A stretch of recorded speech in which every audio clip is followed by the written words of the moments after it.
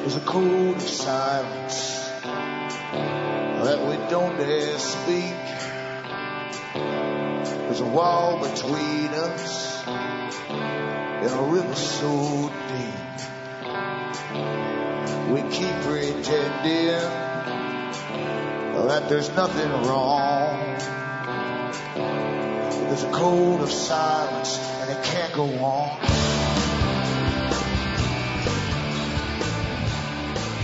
Hi folks, I'm Alan Watt and this is Cutting Through the Matrix on January the 30th, 2012. For newcomers, help yourself to the free audios at cuttingthroughthematrix.com. There's over 1,000 to choose from. And maybe you'll begin to understand this big system that was built around you, built around your parents, your grandparents, without them even knowing it was being done. These supranational bodies, as I like to call them, that were set out to do that very task over 100 years ago. And you're living through the times when we're now global and international, and they're hammering it home right now as we bail out countries across the planet. And we're all interdependent, as they say. And we're all one, of course. So you're living through the fallout of it. Unfortunately, we are the generation that was chosen to go through it. So you'll learn how it happened, why it's happening, where it's going from here, and the kind of world order they plan to bring in. It's almost here, actually. Most of this part of this phase is here. They've got another phase after this one. It's an ongoing new world order, you see. And at least you'll know what's really happening if you listen to these audios, the institutions, foundations, and so on involved in the shaping of it and the control of it too. Remember too, you are the audience that bring me to you. You can buy the books and discs at cuttingthroughthematrix.com. And from the US to Canada, you can use a personal check to order. Some people send cash. You can use an international postal money order from the post office. And you can use PayPal as well. Across the world, you're left with PayPal, MoneyGram, and Western Union. So remember, straight donations are awfully welcome as well. And what I try to do here is document the system that we're going through, where it started, the big organizations behind it that network together, their annual meetings through organizations such as the Council on Foreign Relations. They have these world meetings, and their front organization, massive organization called the United Nations as well, that was set up to be the kind of embryo of a global government. And of course they're calling it governance today, because it's a private, public partnership that they do. It's basically fascism, if you like, where the big boys, international bankers who fund all the foundations and all the NGOs to demand the very things they want them to demand, and the government with a very receptive ear, all work together to bring in this new system, whether you like it or not. And it's the end of sovereignty, as Mr. Rompuy at the EU said last year, and others have said since. It's the end of national sovereignty, nation states, basically. Just like Cameron talked about the end of the old marriage system as well in Britain. So they're really rampaging ahead, and for those who've understood history, they will know that they're following what was called the Communist Manifesto. Redistribution of wealth across the world turned into trading blocks, giant trading blocks, where countries will disappear within them. That's what they set up super parliaments for, like the EU Parliament. And of course they want to do the same with NAFTA eventually. Once the US has finished destroying the enemies of central banks across the world. So it's all coming down the pike. That's the music coming in. I'll be back after this break.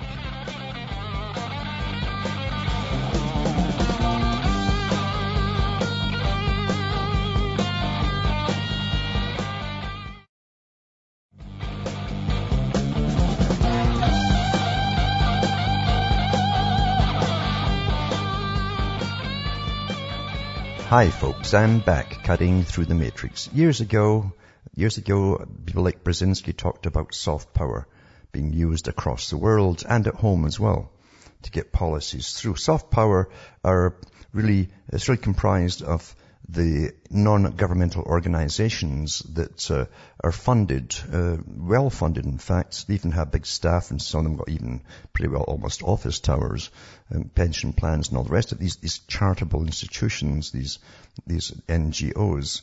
And they're funded by the big, as I say, the foundations behind them that really are the place where the banks, the international bankers themselves, dump their excess cash rather than put it into taxes. So they use these armies of NGOs at the United Nations and elsewhere to demand from governments certain policies be put through, and governments are only too happy to hear it. They're waiting for them. It's because they all work for the same bosses, the banker, you see. And that's the way the thing goes. But they use them across the world as well to stir up trouble. They put them into, they might spend 3, 4, 5 years putting them into universities as students across the world, and they agitate, get organizations set up. Then they overthrow. The idea is to overthrow governments in other countries. So it's called soft power. The hard power, of course, is when you send the military in afterwards. And this article here is called from the Institute for Government that works with government, another private organization, charitable, of course. All these big ones, you get charitable organizations running spies, banks of spies across the world. They're all fronts, of course. It says, over the course of his 21 years existence, Joseph Nye's soft power has garnered a dedicated following amongst international relations thinkers. But in recent years, the rising explanatory value of soft power means it's echoed almost daily across global media outlets. Further lifted by the potential it holds as a public diplomacy tool, they call it a diplomacy tool, soft power has been elevated to pride of place in foreign policy debates.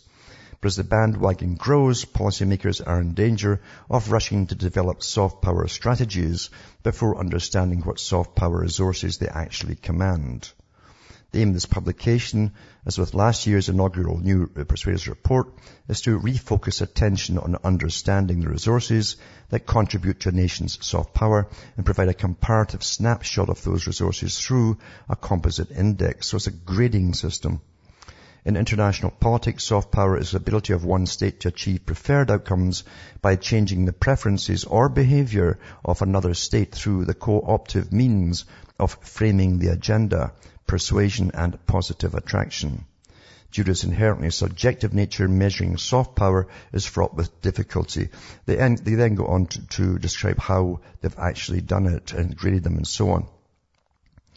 And they grade into this index that they make up to 5 objective sub-indices with government, culture, diplomacy, education, business, innovation, and 7 subjective indicators. But they show you how it's done. And you're talking about really another army, as I say, soft power army that can be set across the globe to change the policies of other countries by demanding from within. Or they can do it at home as well when government wants to stir up riots, for instance. You all get out in the streets and riot and demand this and demand that, etc., etc. So, very important thing to read and understand. And you can download this PDF. I'll put up the link tonight at cuttingthroughthematrix.com at the end of the broadcast, and you can read it for yourselves, download that PDF. Now, as we go global, of course, and I've watched this my whole life too, what you always got was, the old way to do things was for the public to build up gas works, gas systems, electricity, plants and stations, things like that. And then in would come Labour, after Conservative, and then they'd nationalise them, you see. What they normally do is they run the things into the ground on the Conservatives. That's how the game works. It's just a game between the two, you understand? That they're both in on it. And then in comes, and then you nationalise them. Then you get the public's money to fix everything that's broken, needs replaced and everything. And then comes Conservatives, and then privatise it again. So, and they give it to peanuts to their bosses. It's a con. Everything out there in politics is a con for us to believe in. It's like money. It's important that we believe in it, you see. Same kind of thing. And what they're doing now, of course, is doing the same thing internationally. They're selling off your stuff internationally. Now that we're global, any country can come into your country and buy anything at all, even chunks of your land, whatever. And it's all been done through treaties, you see. But I mentioned this last week to New Zealand, but this has a bit more information in it now. It says $5.4 billion of prime assets are on the block in New Zealand's sale of the century. The New Zealand government is expecting strong interest from Australian investors as it prepares to roll out New Zealand's 27, what does it say here? New Zealand's $5.4 billion American dollars worth of, part privatizations over the next 3 years. But while it says it will welcome interest from Australia, New Zealanders will be on the front of the queue at the country's biggest sale of the government-owned assets in more than a decade, said Bill English, New Zealand's Deputy Prime Minister and Finance Minister. So it says here, part privatizations. What they're doing with the new con, of course, is simply to have the public pay for the upkeep of everything, and the guys who own it take away nothing but profit. They do this with roads and everything now in Canada and elsewhere, and in the States.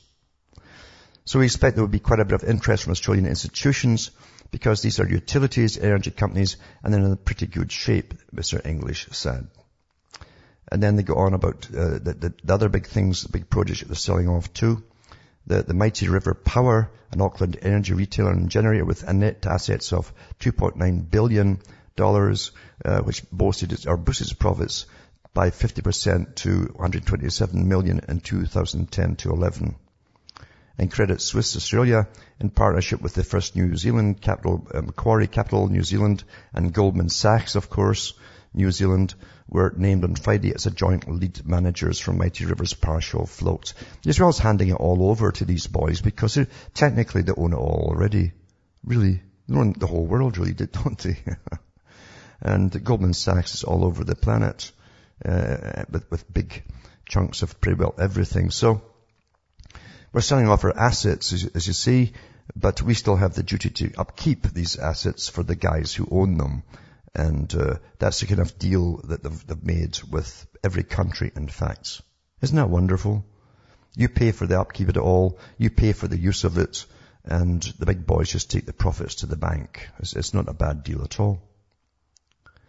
Now, in Ireland, of course, they're wanting a referendum on fiscal treaty. So 72% of them want a referendum on fiscal treaty. And they say that the Irish Prime Minister is a disgrace. It's worse than that, actually. And it says that the Irish government faces intense pressure to hold a referendum on the Eurozone fiscal treaty after a poll that showed almost 3/4 of the public want to vote on the agreement. An opinion poll published Saturday, 72% of the people surveyed said the treaty, which would tighten budget rules for the 17 countries sharing the euro, should go to a vote. Actually, they should get a vote to get out of the euro. That's what you have to do. Some 40% of the 1,000 people questioned in the Sunday Business Post RC poll said they would support the treaty. 36% were opposed and 24% were undecided. And it goes into the different organizations that have been talking about it too. But unless you get out of the Euro agreement, nothing's going to change. It was just the Euro agreement. It's new Soviets. Get out of it. You got to get out of it, and then just rip up all the debt, just like Iceland did, and say tough cheese. Simple as that. Tonight too, I'm putting a link for. It's from universities, of course, doing experiments to show that they've already actually used in the fields, farmer fields, to do with your food once again. And they've altered various strains of bacteria and other things too, the RNA of it, the DNA of bacterium, and they're now putting it in the soil. I don't know if they're spraying it in the soil or what they're doing, but now it's all through your food. And then following up afterwards to see what effects it has on anything. So it's a university study, well worth reading. It's called Model for Dispersal and Epiphytic Survival of Bacteria Applied to Crop Foliage. Have a little perusal at that one. And it's so incredible. I can remember 2 or 3 years ago in BC, the government inspectors found traces of the avian flu in ducks, basically, or no, it was chickens then, and they killed thousands of them.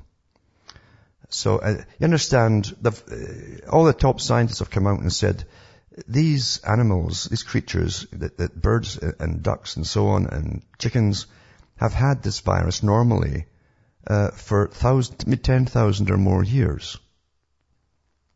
They're natural. We're all carriers, actually, of different viruses. Most of them are called carrier viruses and are harmless. But because, of course, they say that the avian flu, the harmful one, can mutate on its own. And then anything at all that's remotely related to it should be killed. And whenever they find it, they kill the ducks and all the rest of it. Even the next bunch of ducks will get it too. But anyway, you can't really explain this or have debates with mad people who are out to kill off the world's food supply. So at least 10,000 ducks will have to be destroyed to contain an outbreak of bird flu discovered on 2 Victorian farms. Dr. Hugh Miller, the state's chief veterinary officer, says there's no possible risk, or there's no risk to the public. Well, there isn't. There isn't. But he says authorities had to act quickly to quarantine the 2 properties run by the same company northwest of Melbourne to remove any chance the virus could spread. Well, see, it's not a matter of spreading. They'll always mutate. All viruses mutate. And therefore, you're as well as killing off all the birds on the planet, if that's what you really believe here. And I don't think it does it by itself anyway, not in this instance. Anyway, it says the virus found in birds in 2 properties is a low pathogenic avian influenza and not the deadly form of virus that spread through Asia, threatening humans. So, there you go. There's another 10,000 ducks down the chute. Back with more after this break.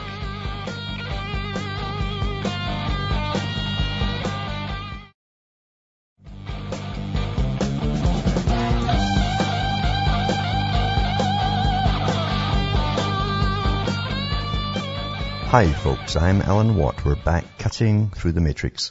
And of course Africa has always been used and abused for its incredible mineral resources, gold, diamonds, and God knows what else. So much, even massive of uranium in the Congo. And many other things too, chromium, etc. And China's getting in there big time. And it's making a lot of folk a bit wary about it. But of course, when money talks, morality walks, and the leaders of Africa are a bit more corrupt than some of them here, only because they can get away with being more corrupt. There's more people watching in the Western countries, but I think corruption's pretty well the same worldwide today. Anyway, it says African Union has inaugurated its newly built headquarters in the Ethiopian capital of Addis Ababa. The entire $200 million project was funded by China as a gift to the African Union as Beijing continues to strengthen its influence in Africa. And then it's a 100-meter high building and big towers, etc.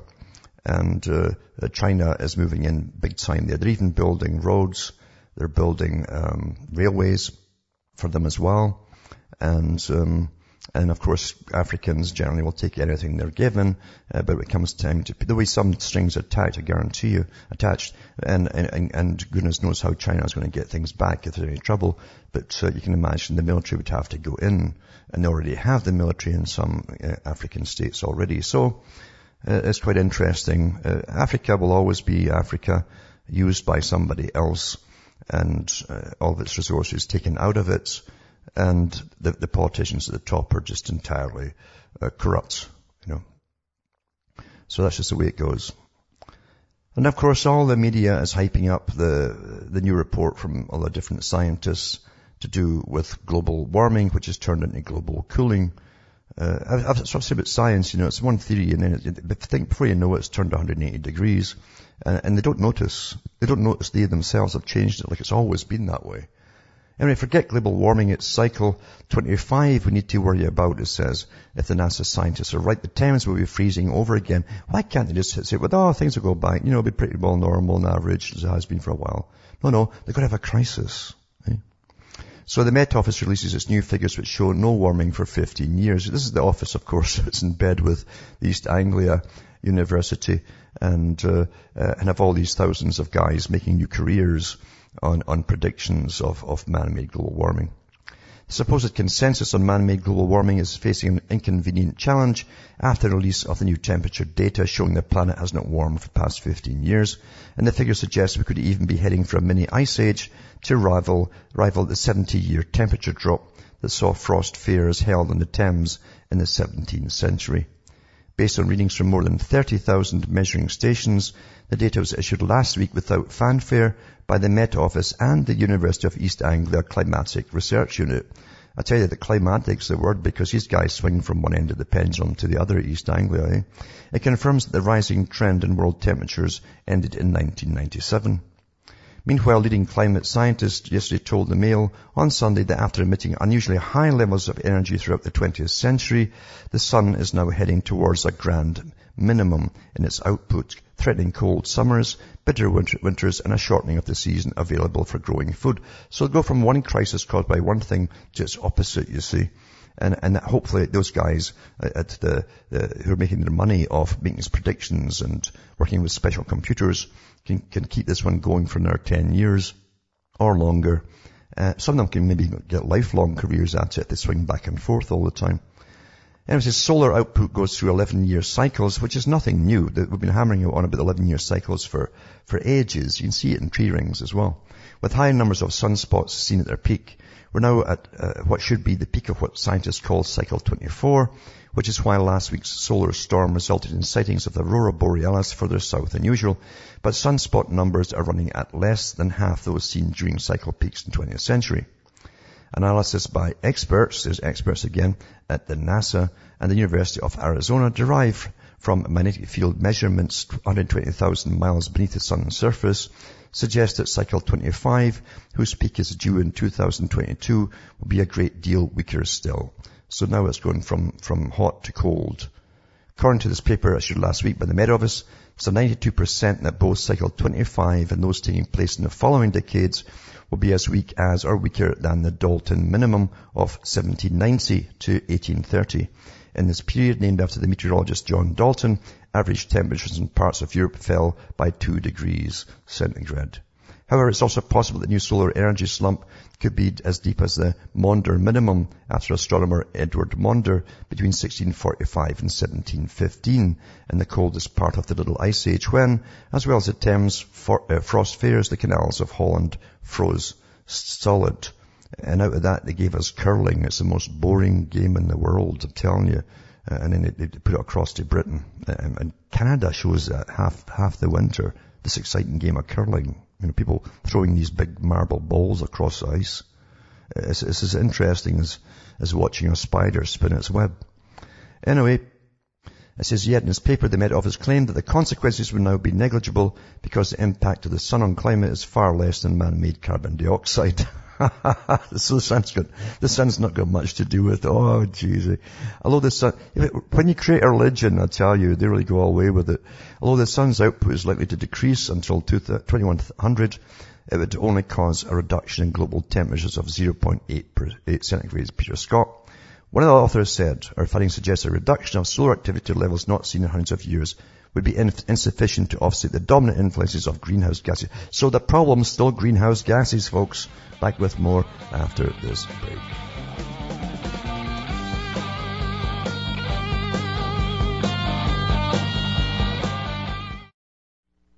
You're listening to the Republic Broadcasting Network because you can handle the truth.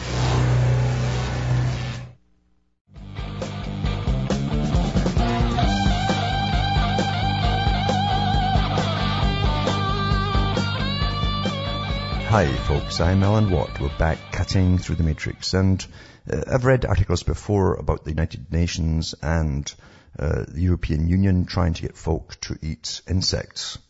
I think there's even one Hollywood, I hate to call them stars because they're not stars, they're just people who did a lot of things to get up where they are, you know, some rather things which most folk wouldn't do, I'd hope. Anyway, and they were promoting them, of course, to her children. She was promoting to her children and all. They all eat them and so on. Anyway, it says the EU will spend 3 million euros to research the potential of insects as an alternative source of protein. And it says food experts agree that insects would probably have to be disguised for European audiences so that insect food could be used as an additive in burgers and other fast food. The UN's Food Standards Authority says the research, while insects have not traditionally been used for food in the UK or elsewhere in the European Union, it's estimated about 2.5 billion people across the world have diets that routinely include insects. Well, it's generally countries that are awfully dirt poor. And of course, it gives you an idea where they're going to take you, doesn't it? Don't you get that? I hope you did get that. And also, too, they want to eradicate all cattle farming as well from the Western world altogether. And make you dependent on eating these bugs that are probably sprayed with all the pesticides, too, and all that stuff. But anyway, they want to put in your fast foods and all the rest of it and bring you down to third world status. While many insects are regarded as pests, the UN's Food and Agricultural Authority is interested in promoting edible insects as a highly sustainable source of nutrition. Well, I hope they put it into their own cafeteria first and be a good leader, show how they do it and lead by example. Right? Isn't that only right, It says some worms contain 3 times as much protein as beef per ounce, while 4 crickets have as much calcium as a glass of milk. Oh, what fascinating statistics. I'm overwhelmed with all that stuff. Anyway, on to census. The census, of course. Lots of folk didn't fill in their census because it's been privatized. The collection has been privatized and by the military establishments across a good part of the world, actually. And it says hundreds face census prosecution. And it says hundreds of people are being prosecuted for refusing to complete the 2000 census because of its links to an arms manufacturer. Campaign group Count Me Out has said. Up to 400 are being chased up for not taking part in the nationwide survey, which the group said was believed to be due to Lockheed Martin being used as a technical consultant by the Office for National Statistics. It said 120 people have already been found guilty, a huge increase in the last census in 2001, when only 38 people were prosecuted. Count Me Out spokesman Kat Hobbs said 10 times more prosecutions in the last census shows that people are really angry about the involvement of an arms company. The Office of National Statistics can no longer deny that giving the census contract to Lockheed Martin was a mistake when so many people are being prosecuted as a result of it. She said one of those to be taken to court is conscientious objector John Voicey, who's 82. He said the same reason why I registered as a conscientious objector in 1947 means that I cannot do the census if an arms company is involved. My objection to the arms trade is a deeply held religious belief and leaves me with no choice but to break the law. It's an outrage that Lockheed Martin was given the census contract when so many people were forced to choose between their conscience and breaking the law. An ONS spokesman said there are always a number of people who, for whatever reason, fail to fill in their census. If there is evidence that they are willfully refusing, then a prosecution may take place. It's technically a crime. He said Lockheed Martin had also been involved in the 2001 census, but a spokesman for Count Me Out said there was less publicity about it then. So I'll put this one up tonight too, and you can have a wee deco, as they say, on about that. Now, they're so desperate, the United Nations, to get us all sterile, because we just can't go sterile fast enough for them all. And it says here, a new contraceptive for men on the horizon. Just a couple of zaps of ultrasound kills sperm, say scientists. The high-frequency sound wave found it cuts sperm rates in rats. It's a good, your men are akin to rats now. Further studies are required to determine how long the contraceptive effect lasts and if it's safe to use multiple times. Well, it won't be. If anything that's whacking you like that is going to cause cellular changes and DNA changes as well, eventually, and it's not safe at all. So it says it sounds like one of those more extreme examples of birth control, but blasting a man's most vulnerable area with ultrasound could be the ideal form of male contraception, say scientists. I love that. Generally, they don't even mention their names. They're just experts and scientists. Experiments showed that high-frequency sound waves effectively cut the sperm counts. The equivalent outcome would result in reversible infertility in men. They can't say it's reversible unless you've tried it yet. See? Study leader Dr. James Tsuruta from the University of North Carolina said, unlike humans, rats remain fertile even with extremely low sperm counts. So we don't remain fertile. However, our non-invasive ultrasound treatment reduced sperm reserves in rats far below levels normally seen in fertile men. Further studies are required to determine how long the contraception or its effects last and if it's safe to use multiple times. And it says it's a perfect male contraceptive, would be cheap, reliable, reversible, long-acting, and have few side effects. The ultrasonic sperm zapping treatment potentially appears to tick those boxes, although it remains to be proven with more research. So they're using basically, I think it's a 3 megahertz high-frequency ultrasound beam, and that's what they were using on the rats. And you get blasted in your family jewels for about 15 minutes. As long as the testes are warm to 37 degrees centigrade beforehand. So it says the first attempt to use ultrasound as a male contraceptive was reported 40 years ago. Why are they doing it all again then? Several prostate cancer patients who were due to have their testicles removed underwent the treatment, which resulted in a dramatic loss of germ cells. But so would the radiation that they got as well, I'm sure. These men reported that the procedure was pain-free, only creating a gentle feeling of warmth. Warm and fuzzy, see, said the authors of a new study writing the Journal of Reproductive Biology and Endocrinology. However, what it does do is it kills off the cells that create the sperm. That's another part of it too. Plus, if you go into studies that have been done on prisoners over the last 50, 60 years, they've done all this. They even tried radiation on prisoners. There's a great book. It's called Acres of Skin. You should read that and see what these poor guys are put through. And they tried everything on them. So these articles are really to reinforce predictive programming of little articles you read along your life to make you say, oh, well, it's coming. I guess it's okay. It's coming. And then it comes. You think it's fine. That's what it is. Now, there's a big sort of lawsuit going on with Lord Rothschild, apparently. He's suing people who are claiming they've been over to Siberia on some big business deal. And it took Lord Mandelson, who was the head of the British, basically purchasing for the whole of the country at the time, actually the EU, for the whole of the EU at the time.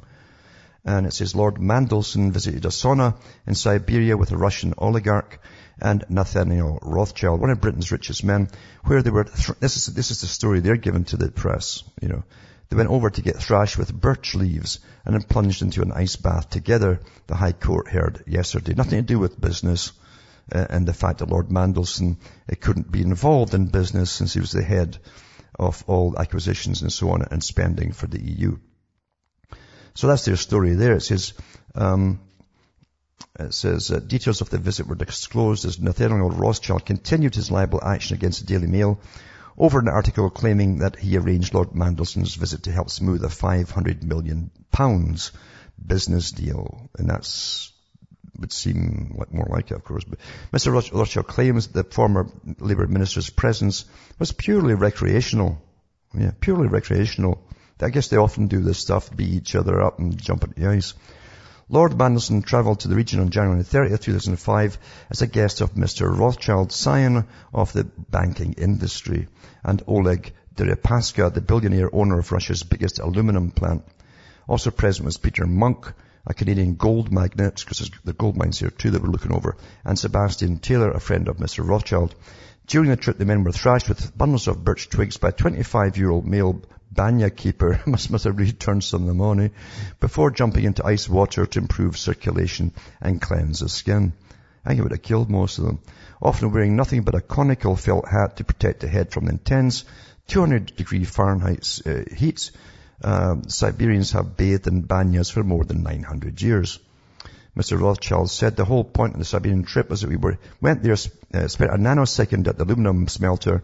We went on then to the most delightful banya. Isn't that wonderful? And it says, we were beaten by a 25-year-old banya keeper man who spent his life perfecting the arts of banya. How do you perfect ways of slapping folk with? I don't know. Then we jumped in the ice cold water. It's the best way in the world to beat jet lag and so on and so on. But anyway, it's something to say that Mr. Justice Tugendhat, where do these judges get their names? Tugendhat, who was hearing the case without a jury, was told that Lord Mandelson flew to Russia on Mr. Rothschild's private jet after meeting him at the World Economic Forum in Davos, Switzerland. According to the Daily Mail article, Mr. Rothschild acted like a puppet master, inviting Lord Mandelson along to a dinner in Moscow to impress Mr. Deripaska, who was in the process of signing a £500 million deal with America's biggest aluminum company, Alcoa. It was alleged that Lord Mandelson's presence was required to assure both parties that EU aluminum import tariffs would not rise in the near future. Mr. Rothschild insisted that he only invited Lord Mandelson along because he was a long-standing friend who expressed an interest in visiting Siberia. The court was told that Lord Mandelson did not attend the dinner at the Cantonetta Antinora restaurant, but instead held an informal meeting with the Russian minister in one of the restaurant's private rooms. So it was all a big business deal, according to this article. And according to Mr. Mandelson, he and Nat just went off to get splatted with some kind of bamboo whips or whatever and jump into some cold water to cool off. Quite something though, isn't it? It really is quite something.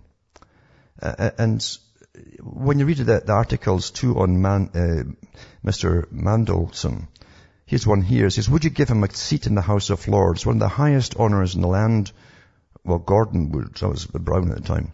Peter Benjamin Mandelson, who's now Baron Mandelson of Foy in the county of Herefordshire and Hartlepool, in the county of Durham, Privy Councillor, born 21st of October 1953, is a British Labour Party politician who was current UK First Secretary of State for Business, Innovation and Skills, and Lord President of the Council. Actually, this is before he was elevated to oversee all the buying and so on for the EU. Mandelson served as Member of Parliament for Hartlepool for 12 years, and then he became a European Commissioner. When he returned to the Cabinet in 2008, he was created a life peer. That's because you can't hold it in after jumping in cold water. And 1971, left the Labour Party, Young Socialist, where he joined the Young Communist League. Well, imagine that, eh? Then the youth wing of the Communist Party of Great Britain. He was delegate in 1978 to the Soviet-organized World Festival of Youth, and that was one of the big Soviet organizations, and students in Havana, Cuba, with Arthur Scargill and several future Labour cabinet colleagues.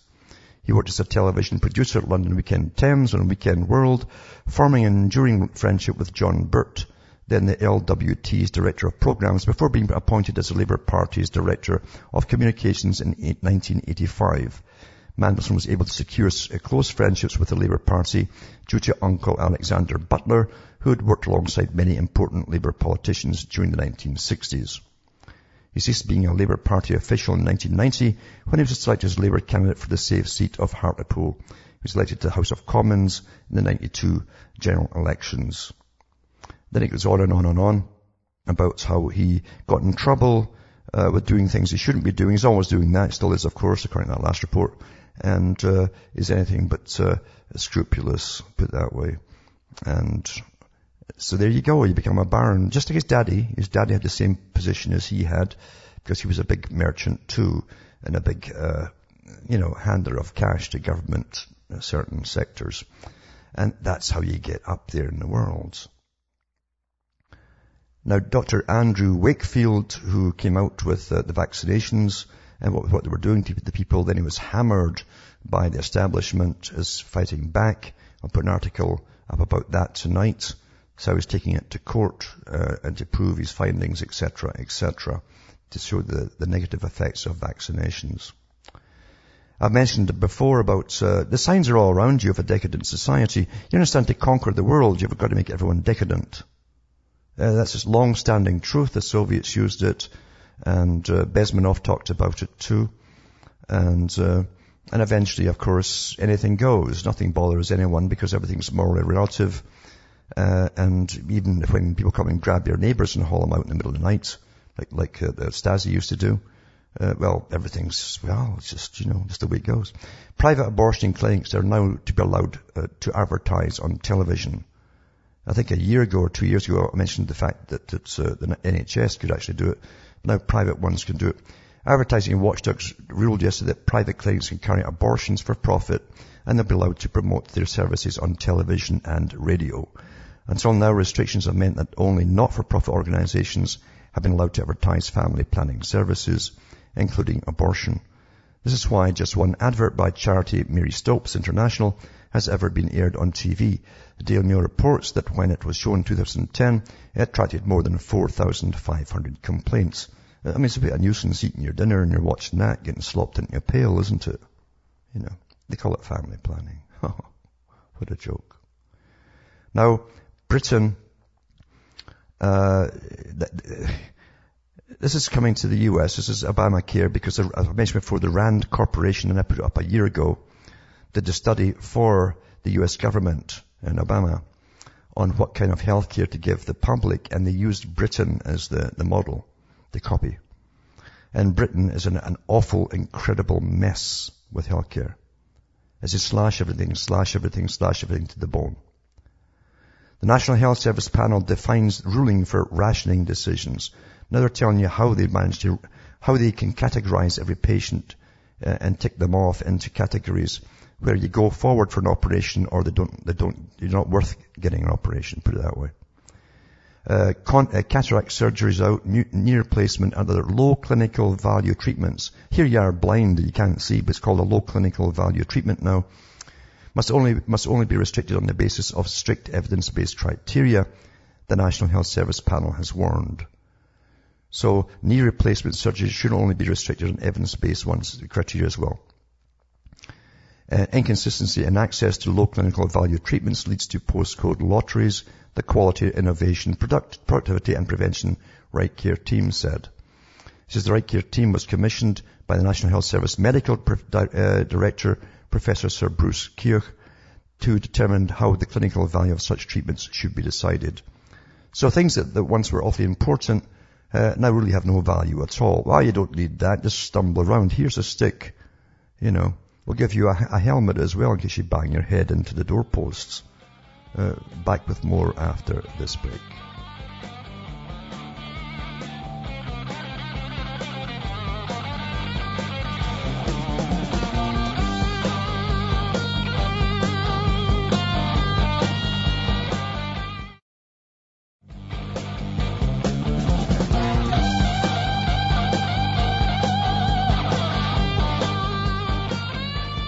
Hi folks, I'm back cutting through the matrix and we'll go to the callers. There's Judy from Florida on the line. Are you there, Judy? Hi, Alan. Yes, I Hello. am. Hi. Good. Yeah. I've spoken with you a couple times before. I'm calling tonight because, I don't know, there's a few things that have been weighing heavy on my mind. And I've been, active for a while regarding political action.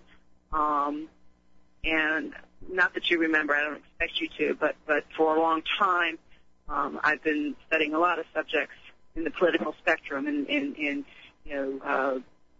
social aspects and so on. I know that I'm really nervous because of the fact that I act as if I still have the freedom of speech.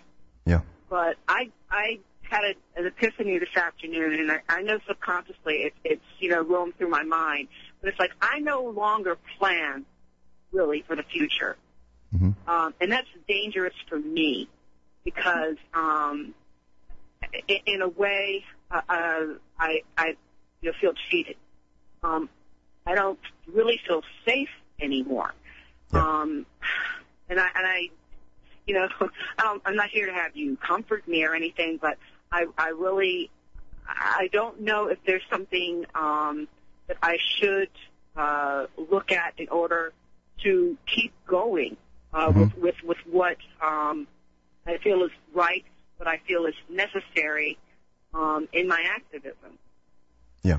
That's one thing I wanted to discuss with you. You're quite right, though. I mean, because you understand if you've gone that far that the olds pulling out the flag and standing up for it and so on and getting it back, it's way beyond that stage. You understand that. I think you understand that.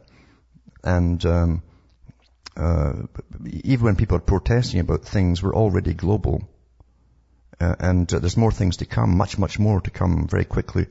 And you have to then look into yourself to see what you want to do, and that's where you are.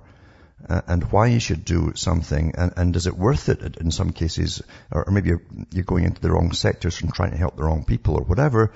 I think the up-and-coming thing for the future will be how do you help ordinary people get through this? Because we are going through it. So, I mean, we've come through a lot of it already.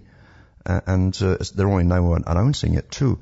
All this global infrastructure, all global infrastructures are coming out in the open today, all signed, sealed and delivered by presidents, prime ministers across the planet that have bypassed all charters of rights or whatever. And there's going to be an awful lot of fallout when it comes down the pike, because they're determined to really take the last bit of strength and money and resources out of the countries that are finishing off the plan for the globalist agenda, which is mainly America and the Western world. So you have to plan for the future for yourself, And further, a lot of people have already come to this stage of realization. Some have left the country and gone to countries, in fact, which maybe will be the last to be affected. Every country will eventually be affected. It's a global order. They're going to miss nothing. But some countries will last quite a few years yet before they're touched. And you have to think of all these consequences for yourself. Yeah. Well, the only reason why I'm still in the country is because I have a daughter that, really said she didn't want to come and visit outside of the country. Yeah. And that's just the way it is. I mean, and I based my decisions around that, whether that was right or wrong. Well, I'll tell you what to do, though, Judy. What to do is email me, and I'll give you a longer answer, if you like. So email me. I'll do that.